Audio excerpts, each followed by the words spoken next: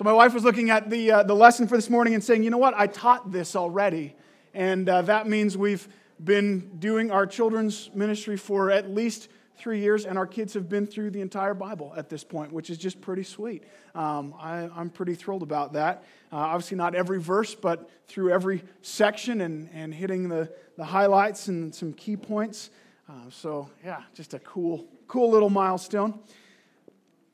Well, I wonder as we turn our attention to God's Word, how many of us here have worked night shifts? I know there's 3 guys that I think we're sleeping right now. Okay, some of you guys know where I'm coming from. In my limited experience working nights in the oil patch, there's nothing quite like it. It's a strange reality. I think as humans, we're pretty obviously meant to be awake during the daylight hours and be asleep at night. It's just weird to wake up late afternoon. In my case, we were always on the road, and so you'd go down to the kind of low-end hotel, motel restaurant and get a burger or steak for breakfast and head off on the road to work as the sun was going down and spend the day in the dark. I mean, we had plenty of lights on the rig, so you could see around you, but you couldn't see beyond that. You had your existence in this little bubble of light.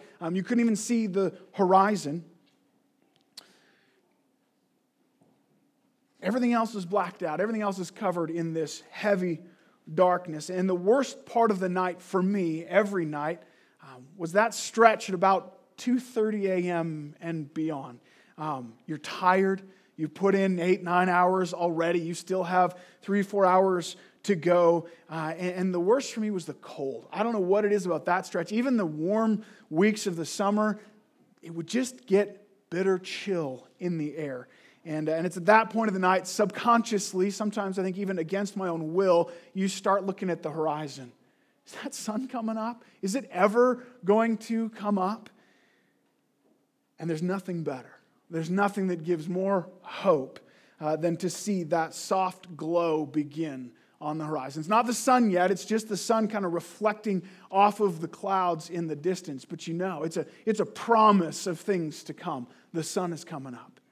It's going to get better. This night will end. And it wouldn't be long until the day shift guys would start to show up on site and you'd start to kind of wrap things up for your crew. Still a lot to do. Still a while till that happens. Still a long drive home. But it's coming. It's beginning to end. There's hope. And I think as we turn to Exodus 2 this morning, I think it's that feeling of anticipation, of expectancy, of the end is near and we can see it on the horizon. I think that's what this passage was meant to do in its original readers. So turn with me to Exodus 2. If you don't have a Bible on you, just slip up your hand. One of our ushers will grab one for you. We want you to have God's Word in your hands. The idea is that I am minimized and we just turn to God's Word together and see what God's Word teaches, not what I have to say. Chapter 1 in Exodus was all about Israel in the middle of the darkness. It was brutal. God had brought them to Egypt. He had promised that He would grow them in Egypt. But intimidated by their numbers, Pharaoh has enslaved them to ruthless labor designed to kill them. He commanded every baby boy be just thrown into the river. If any Egyptian was to see a Hebrew boy, they were to throw him into the river. Israel was suffering in thick darkness, unimaginable darkness. And God seemed distant and far off. He's not present. They cried out to Him. They kept looking at the horizon, but the sun was not coming. It was dark. So we round the corner into chapter 2. What we see is this glow beginning on the horizon. It's a long way to go yet. This is far from over, but we can see it coming. There's a promise of hope here. Rescue is on the way. Let me read for us. We're just going to look at verses 1 to 10 this morning of Exodus 2. It says, "Now a man from the house of Levi went and took his wife, a Levite woman. And the woman conceived and bore a son. And when she saw that he was a fine child, she hid him for 3 months. When she could hide him no longer, she took for him a basket made of bulrushes and daubed it with bitumen and pitch. And she put the child in it and placed it among the reeds by the riverbank. And his sister stood at a distance to know what would be done to him. Now the daughter of Pharaoh came down to bathe at the river, while her young women walked beside the river. And she saw the basket among the reeds and sent her servant woman, and she took it. When she opened it, she saw the child, and behold, the baby was crying. And she took pity on him and said, "This is one of the Hebrews' children." Then his sister said to Pharaoh's daughter, "Shall I go and call a nurse from the Hebrew women to nurse the child for you?" And Pharaoh's daughter said to her, "Go." And so the girl went and called the child's mother. And Pharaoh's daughter said to her, "Take this child away and nurse him for me, and I will give you your wages." And so the woman took the child and nursed him. And when the child grew older, she brought him to Pharaoh's daughter, and he became her son. She named him Moses because, she said, "I drew him out of the water." Last week, as we began our venture into this book, mentioned that Exodus is the historical account, it is the true account of how God rescued Israel out of Egypt, but it's more than that. It's not just God saying, "Here's how I did it." It's God saying, "This is how I do it." He's saying, "This is how I work." His rescue of Israel is a model, it's a picture of how he saves his people. And it's meant to point Israel forward. God is saying, "This is what my rescue looks like." And he's promised to rescue them from sin and death, not just from Egypt. And he's saying, "This is how I'm going to do it. This is how this is going to play out." And more than that, as our series for the title for this series suggests, it's not just "this is what I do," but this is who I am. I am the God who saves. And this is how I do it on this grander scale. So watching God in Egypt at work tells us not only about what he did in Israel, it's informing us about what he would do with Christ and what he is continuing to do with us. So as we dig deeper in, we want to find hope here. And as we look at the hope that Israel sees on the horizon, we want to understand this is not just their hope given to them then. This is our hope for us today. This is meaningful for us. So firstly, I think as we read this passage, the first thing we see is we can have hope because God works through weakness. God works through weakness. Verse 4, and I guess the verses preceding, verses 1 to 4, we see God working so deliberately through weakness in so many ways.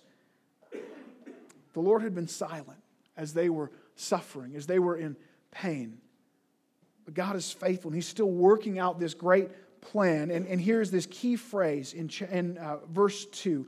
This ought to catch our attention right away as you're reading along. And it says, "The woman conceived and bore a son." Remember, all of Genesis is pouring out of chapter 3, verse 15. There's this promise of the rescuer.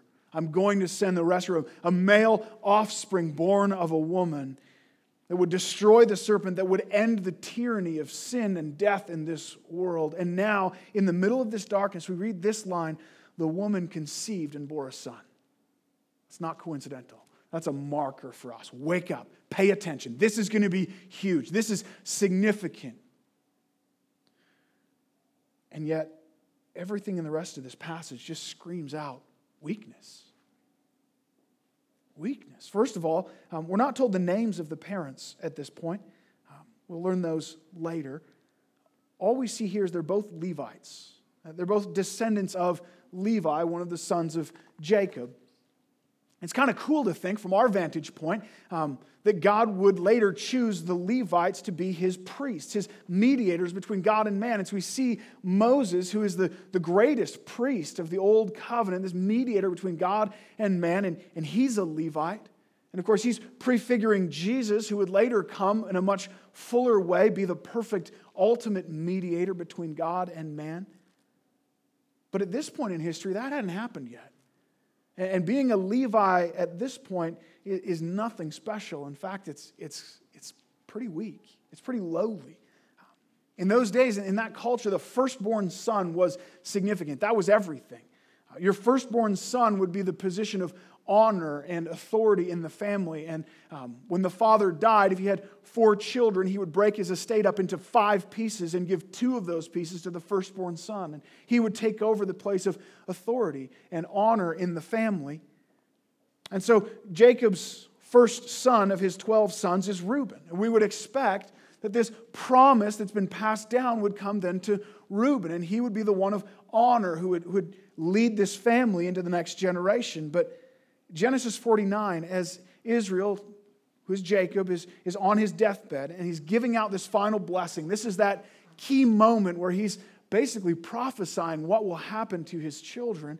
And we're expecting now he's going to hand this honor to Reuben. Instead, he brings up Reuben's past. He brings up his sin. Reuben slept with his father's concubine. And so Jacob essentially kind of removes him from the will. He still gets a place in the nation of Israel, but he says, you're not the one. So next we're left looking, who's next in line? What comes next? And next is Simeon. And again, no. And Jacob actually deals with Simeon and Levi together. Their sister Dinah was raped. And Simeon and Levi conspired together and wiped out an entire town ruthlessly, violently. And if you're reading on through the Bible in the year reading plan, you read that just this week in Genesis 34. And so they're both cursed. Jacob says, no, you're going to be spread out through Israel. And it's really cool how God takes that curse. And Simeon gets this weird plot of land. If you ever notice, there's the tribe of Jacob when the land is portioned out. When they get to the nation of Israel, they get to the land of Canaan. Simeon has this weird little circle in the middle, and eventually they just were kind of overtaken and dispersed. They didn't have a long-standing piece of land. And Levi, God actually turns that curse into a blessing as the Levites are spread all over the nation of Israel as priests. But at this point in history, again, we're looking for this blessing of the oldest son, the promised rescuer. It's not going to Reuben, it's not going to Simeon, it's not going to Levi. It falls eventually to Jacob's 4th oldest son, to Judah. And so Moses, being a descendant of Levi, he's the son of the 3rd oldest but still disqualified family. It's not impressive. It's weakness. It's meaningless. Of course, it's not just that. He's born of the line of Levi, but he's also born into hiding. He's born hidden away from the Egyptians.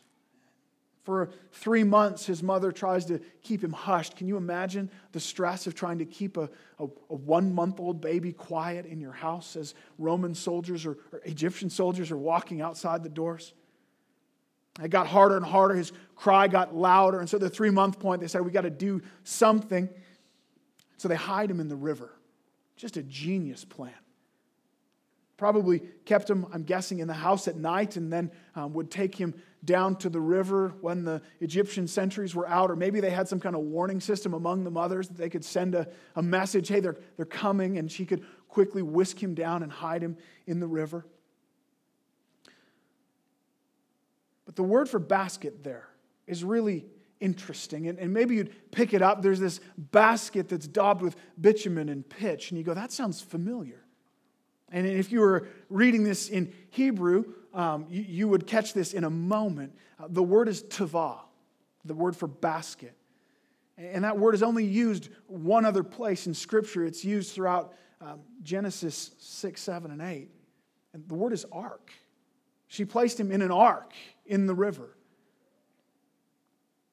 The picture there is this absolute dependence on God.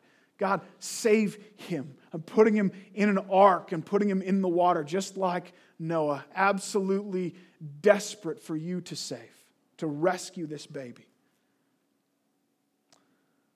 And this baby, hidden away, stashed in an ark, floating among the reeds, is not guarded by his strong father or maybe a strong brother, but watched over by a sister. Probably Miriam, who we meet later on. Moses' father probably off working in one of the camps. It's a mother-daughter team from an insignificant family trying to protect this child against one of the most powerful nations the world had seen. Helplessly trusting God's care and provision, placing him in the river. God's rescue, this reason for hope, comes from the most unlikely of places. God works through weakness. And of course, the same story plays out as it comes to Jesus, doesn't it? Born of a young woman of no account, born under dubious circumstances, out of wedlock, hidden away from Herod, who killed all of the baby boys. We're told there was nothing special to look at him, nothing. He was not impressive. He worked as a builder for 30 years.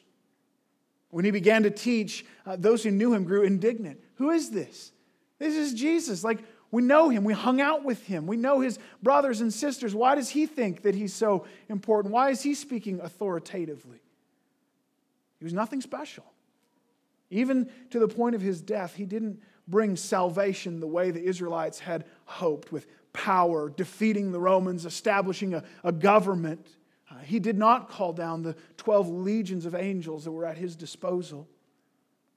He brought God's great rescue through humbling himself to death, even death on a cross. And even through his last breaths, the mighty soldiers stood arrogantly and mocked him and gambled over his clothing. The Pharisees stood off proud in the distance. We won. We put down this foolish rebellion. That's God's design. It's how he laid it out. God loves to work through weakness. And he uses that deliberately to exclude the proud. Because God opposes the proud, but he gives grace to the humble. Look at 1 Corinthians 1:21. Paul writes, "For since in the wisdom of God, the world did not know God through wisdom, it pleased God through the folly of what we preach to save those who believe." The world didn't come to know God through their wisdom, through their great thinking, but it was God's plan through the foolishness of preaching that he would save many. I don't know if it's true, but I've heard that scammers, the guys that phone you at dinner time and send you relentless emails, that they actually intentionally use poor grammar and ridiculous logic because they just want to screen out anyone who's even a little bit perceptive. Right? We don't want to waste our time with people who are at all discerning. We just want the really gullible people. So let's just filter them out right away. And it's kind of the same with God. He's not looking for the gullible, but he's looking for the humble. He's looking for those that are okay to follow a crucified Savior. Those who are willing to lay down their pride. And God continues even to this day to work out his plan through weakness. Maybe you feel that personally. I'm nothing special. I'm not impressive. How am I going to reach my friends, my coworker? How am I supposed to lead this family? I'm not up to this task. I'm unimportant. Can I be a significant piece of the church of Christ?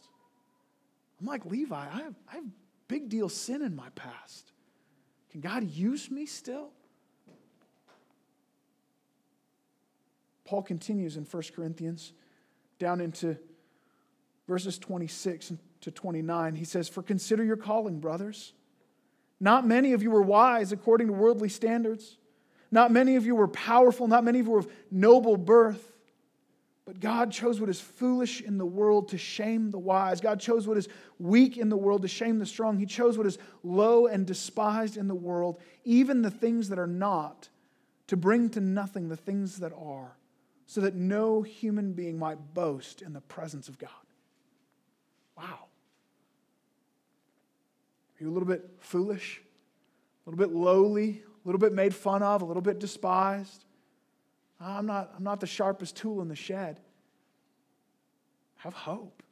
God delights to use the weak. This is good news, guys. Step out in faith. Maybe it's good that you doubt your own ability to walk in faithfulness, to walk in obedience, to do the things that you know God is calling you to do. Do you ever think of that? That maybe God would actually not use someone who was smart and strong and talented and impressive precisely because they were smart and strong and talented and impressive. He sets them aside. Those people would just brag about what they had done, and the world looking on would say, yeah, that makes sense. He's a pretty impressive guy. He did some great things. Maybe God wants to use you specifically because of your weakness.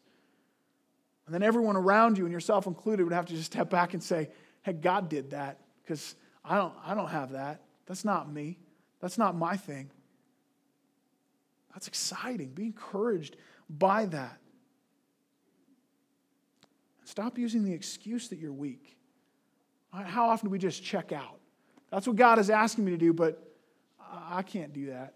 I'm too small. I'm too weak. Stop telling yourself that you can't because you're too insignificant. That's exactly the kind of person that God intends to use. Those who are weak and humble, but who are willing to trust Him and just step forward in obedience. We have hope because God works through weakness, through a gospel that looks like utter foolishness, and through people who are just weak. On the other hand, maybe you need to let this humble you a little bit. Stop trying to be so strong and impressive. Stop trying to put on this face as if you've got it all put together. There's so much pressure right now, even in the church. Boy, for parents, like, have you read the new Paul Tripp book? And are you doing gospel-centered parenting? And do you homeschool and feed your kids with organic avocados? And you doing it all right? And you do soccer and baseball and hockey? And oh, man, I can't keep up with that. Like, gee whiz, our house is a disaster. Our kids are running every which way. We're trying to shepherd them, and it's chaos. Boy, do you read your Bible like at least an hour in the mornings and 2 hours in the evening? And are you spending 4 hours in heartfelt prayer? Gee, take a breath. Take a breath. We stumble along. We falter our way. That's the way God designed it. We strive towards some of those things, but boy, God wants to use the weak. He's not looking for perfect people. I'm sorry, if you've got it all together and your house and your life are just firing on all cylinders, maybe this just isn't the church for you. You're not going to fit in here. Maybe you can stick around, we can learn from you. But if you're just fighting along tooth and nail trying to get through this, boy, we can link arms. We're on the same page. I walked up to Josh this morning and literally just said, hey, our house is a mess and we have nothing in the fridge to eat for lunch. You want to come over? So we're going to figure that out as we go. It's great. We're going to get home and say, kids, quick, get the wet outside clothes all off of the banister and try to make the house presentable. That's life. That's the life we live. Relax. Jesus was perfect. We want to strive to be like Him, but He doesn't call the perfect. We have hope because God works through weakness. Secondly, we have hope because God works through wickedness. This one's a little harder to swallow, I think. Look at verses 5 to 9. Let me read these for us. Now the daughter of Pharaoh came down to bathe at the river. And while her young women walked beside the river, she saw the basket among the reeds, and she sent her servant woman, and she took it. When she opened it, she saw the child, and behold, the baby was crying, and she took pity on him and said, this is one of the Hebrews' children. And then the sister said to Pharaoh's daughter, shall I go and call a nurse from the Hebrew women to nurse the child for you? And Pharaoh's daughter said to her, go. And so the girl went and called the child's mother. Whenever I heard this story in the past, it seems almost as if that this is the way it was set up to be, right? That they almost kind of floated the baby out under Pharaoh's daughter's nose, and that was the plan, that she would find him. I don't think that's the case as I look at this. I just don't see it. Maybe that was it, but I think they're just trying to hide this baby. They're trying to keep him safe desperately. I can't see Moses' mother thinking that this would be a good idea to have her son found. Certainly not by someone from Pharaoh's household. Certainly not in the river already, in the instrument of death. And it's presented somewhat haphazardly. Now the daughter of Pharaoh came down to the river. Whoops. It's just Strange turn of fate. It's unexpected, but either way, she finds the baby. She has pity on him. And I think it's just quick thinking on behalf of Miriam to offer someone to get a nurse to nurse the child. It would make sense if baby boys are being thrown into the river. There are going to be a lot of Hebrew women who could do that job. So Pharaoh's daughter agrees, and now all of a sudden, not only this baby protected by having been adopted into Pharaoh's own family, but he's provided for, and Moses' mother is actually getting paid to raise her own child. And I think that's what we see through these verses, is this reversal. It's God's sovereignty, not only over Pharaoh and all of his wickedness, but right through the middle of it. We can have hope because God works through wickedness. I think often when we talk about God's sovereignty, particularly when we talk about evil and we talk about painful things in our lives, we talk about how God can bring something good out of suffering, but I think we keep those two separate far too often. So that thing happened and that was bad. But look, this thing over here happened and that was good. I don't think we go far enough. I think we still miss the full extent of how God works. And this passage closes the gap that we're a little bit uncomfortable to close. Israel was suffering under the wicked hand of Pharaoh. Pharaoh was doing unspeakably evil things to the Israelites. And God doesn't just do something alongside that evil. He doesn't bring something else good from the outside. He actually works right through the middle of it. He actually uses the very wickedness of Pharaoh to carry out his good plan. He's not rolling with the punches here. He's not responding to Pharaoh, trying to make the best out of a bad situation. The wickedness of Pharaoh is actually an integral, inseparable part of God's plan. The irony in this passage is just thick. Every turn it displays how completely powerless Pharaoh is and how absolutely perfectly in control God is, and how God takes the things that Pharaoh is doing and just turns them right on their head. I do not think this is exhaustive, but let's just pick apart a few of the reversals that happen throughout this passage. Pharaoh intends the river as an instrument of death for the Hebrew children, and it becomes the instrument of salvation for Moses. He's thrown into the river and saved. Pharaoh commands the Hebrew sons be thrown into the river and the daughters be kept out, and it's Pharaoh's daughter who goes into the river. And actually the word is the same as she sends. It says she casts her handmaiden into the river, and the Hebrew son is brought out. Pharaoh commands his people to be ruthless with the Hebrews, and it's Pharaoh's daughter who has pity on a Hebrew boy. Pharaoh set out to hurt the Hebrews physically and economically, and precisely because of that command, Moses is both protected and provided for under his own roof by his own money. So the overarching theme is that the very command that Pharaoh uttered in order to discourage and destroy the Hebrews is exactly what God used to bring about their salvation. It's the old proverb of your destiny meeting you on the road that you take to avoid it. Everything Pharaoh did was turn back against him. He is so helpless in this process. He is absolutely under God's divine sovereign plan. And it's his own decree. It's his own actions that are responsible for creating the man who would do the exact thing that he sought so desperately to avoid, give Israel an identity as a nation and grow them in strength to the point that they would overpower Egypt. God isn't responding to Pharaoh. He's not working some secondary way to try to bring about good through evil. No, as the Lord will later point out to Pharaoh directly, Exodus 9:16, the Lord says to Pharaoh, "But for this purpose I raised you up." Wow. For this purpose I raised you up. I put you in this place to show my power, that my name may be proclaimed in all the earth. The Lord brought this out. He put Pharaoh in that position. The Lord was not only over it from the beginning, He was right in the middle of it. Now this takes us to the base of one of the greatest mysteries in theology. And I think we just got to stop and stare this one in the face.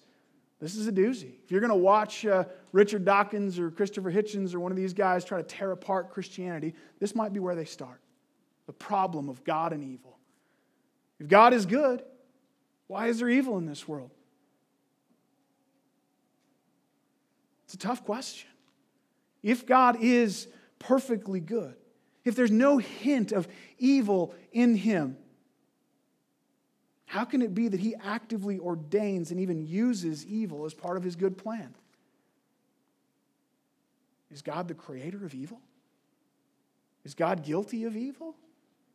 He's planned it, He's using it, and yet He's not at all evil. He's not at all guilty of evil. Now, some people would say, well, He didn't create evil, He created free will. And presume that answers the question. I don't think it helps. At best, I think it puts a name on it, but I don't think it answers the problem. God is all-knowing and He's all-powerful. And He both knew and was able to create a world that was different. He could have done it differently, and He knew how, and He didn't. Heaven will be a place where we have human will and no sin. It's possible. He could have started there, but he didn't. He created Satan. He created Adam and Eve knowing full well that they would sin and being able to create them in a different way. He could have created them so their synapses would have fired differently and they would have made a different choice. Couldn't He have? But He didn't. And the question is God, one, too foolish to have avoided it? Or is He too weak to have done it differently? Or is He too cruel to have done it differently? Or is there another option?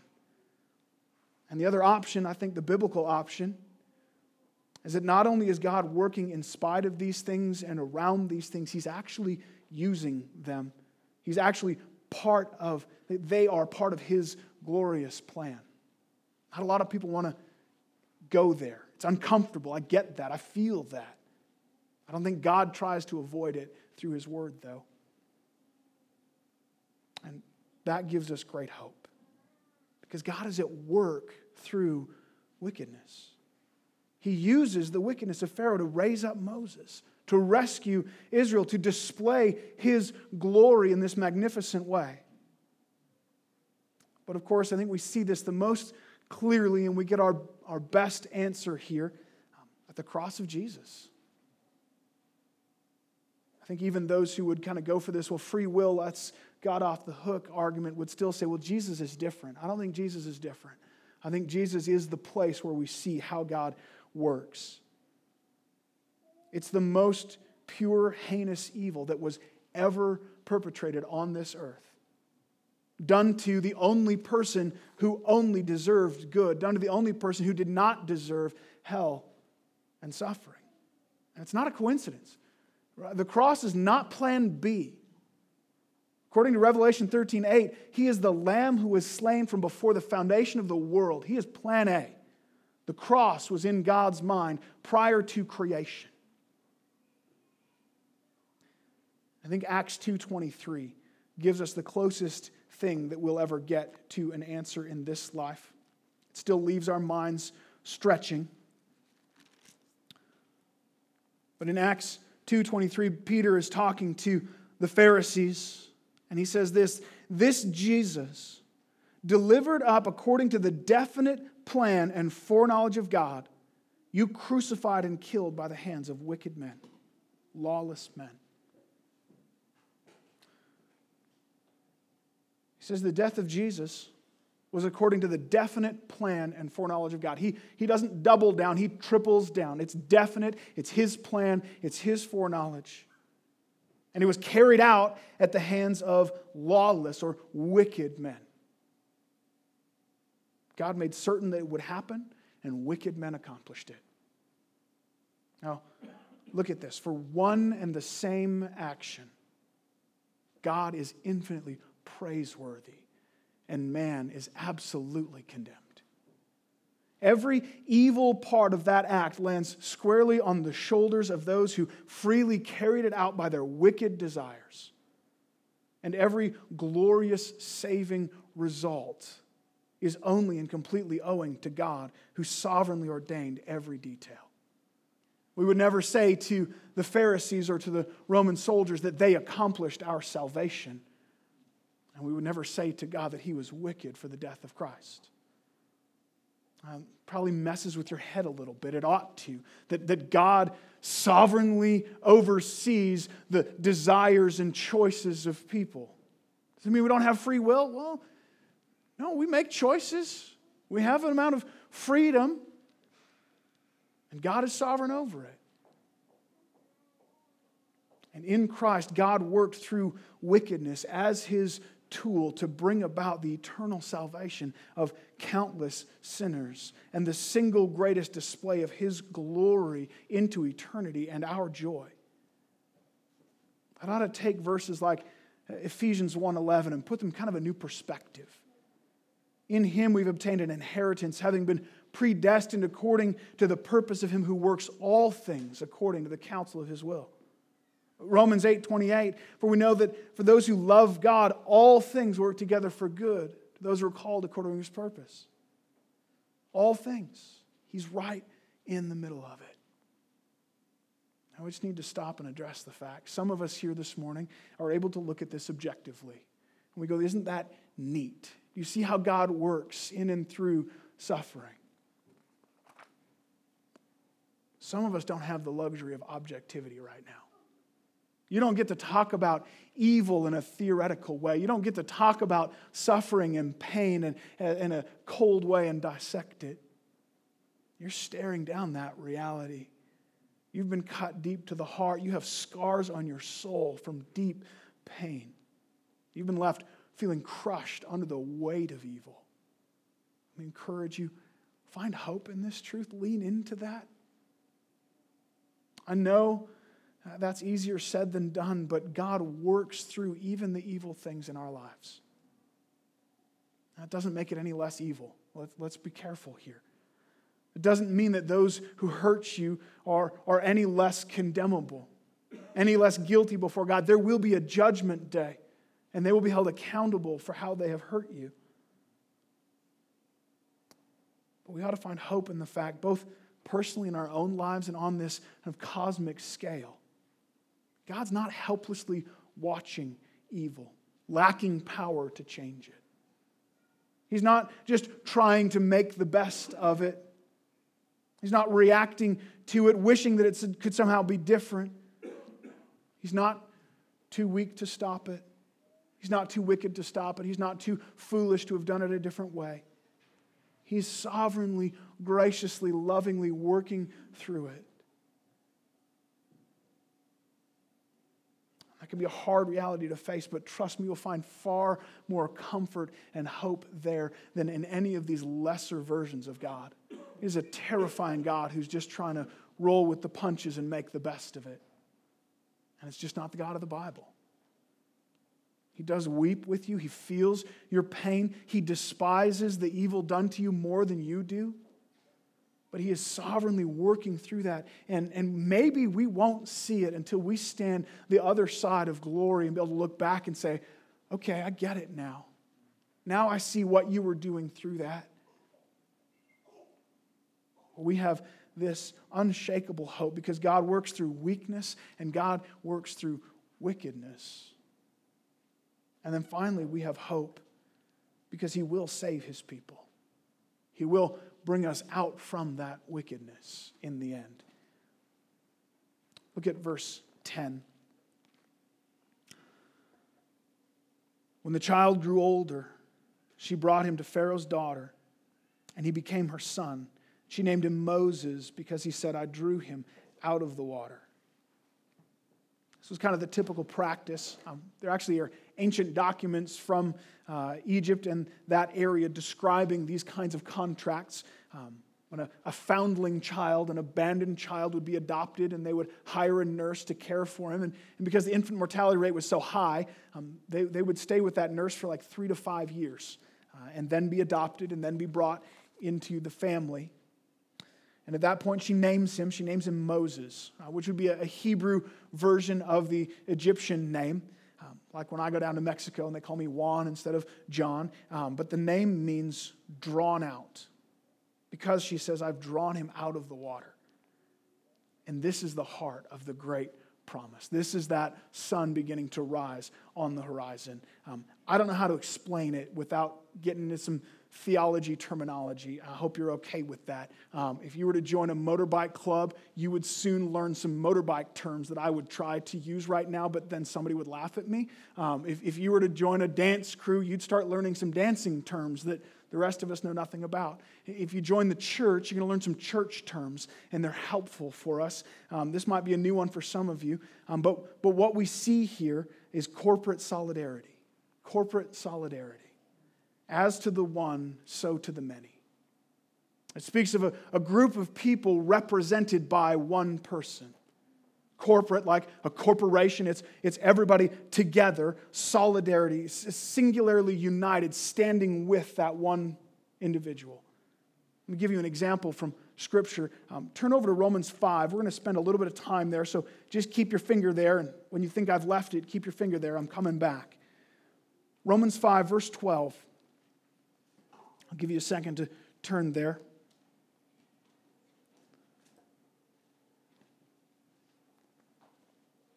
Oh, that's why I could not make sense of it. I flipped right over to 1 Corinthians, and I was panicking. Romans 5:12, there we go. Therefore, just as sin came into the world through one man, and death through sin, and so death spread to all men because all sinned. When Adam sinned, it was not simply a personal act. He sinned as our head, as the head of the human race, and we have corporate solidarity with Adam. And so when Adam sinned, we were implicated in that sin. It was as if we all had sinned.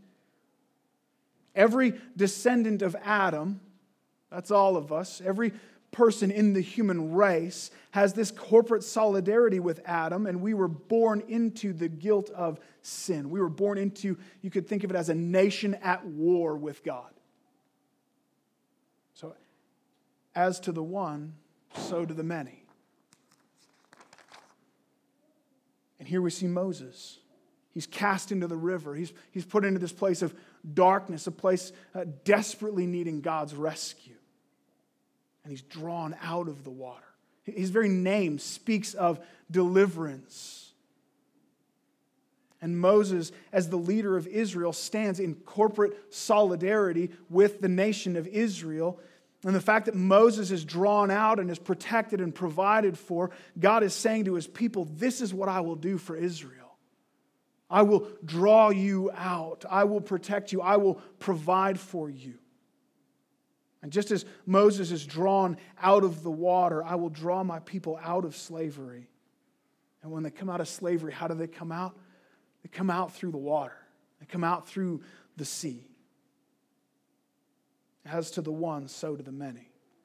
Now here's where it gets really cool. Remember I said this isn't just about what God did then, but it's about what he is doing now. Who else has a name that speaks of deliverance? You shall call his name Jesus because he will save his people from their sin. Jesus, the name, means Yahweh saves. And as Jesus lived the perfect life of obedience, and as he died on the cross, he died in corporate solidarity. Now, not with all mankind, not with just Israel, but with his church.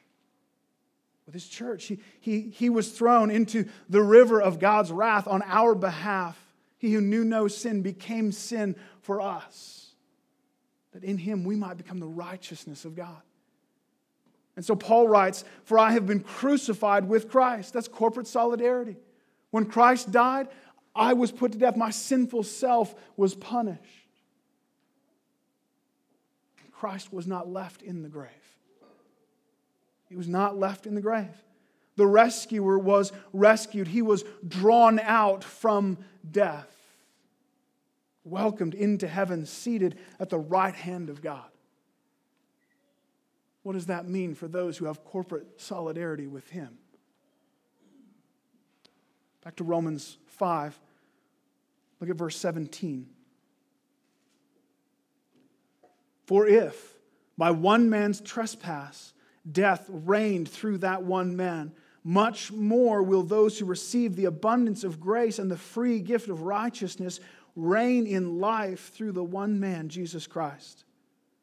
Therefore, as one trespass led to condemnation for all men in Adam, so one act of righteousness leads to justification and life for all men. We had all men in Christ.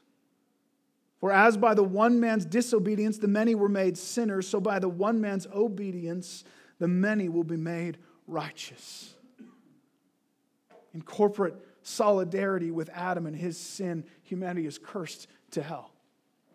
And let's not kid ourselves, we willingly, joyfully walk down that same path. And in corporate solidarity with Jesus, this new humanity, the church, is made alive by the cross of Jesus Christ. It's amazing. And what is the symbol of our having been united with Christ? What is the picture of our corporate solidarity with Him? It's being cast into the water of baptism and drawn out again. Keep going in Romans, down into chapter 6. Look at verse 3. Do you not know that all of us who have been baptized into Jesus Christ were baptized into His death, and we were buried therefore with Him by baptism into death, in order that just as Christ was raised from the dead by the glory of the Father, we too might walk in newness of life. It's corporate solidarity. It's our union with Him.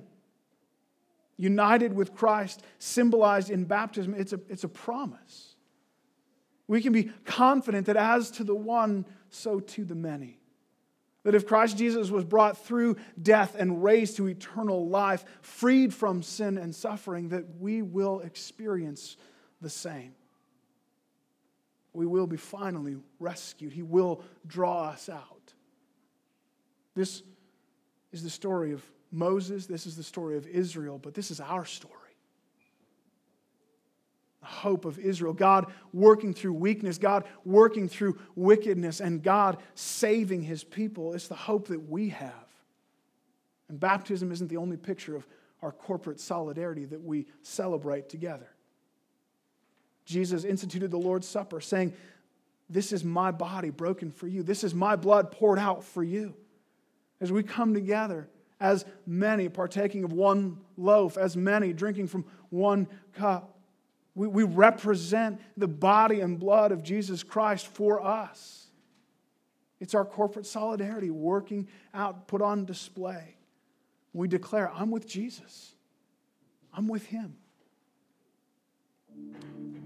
Because He died, my sins are paid for. And because He lives, we too shall live. What a great promise that is. What an amazing God we have.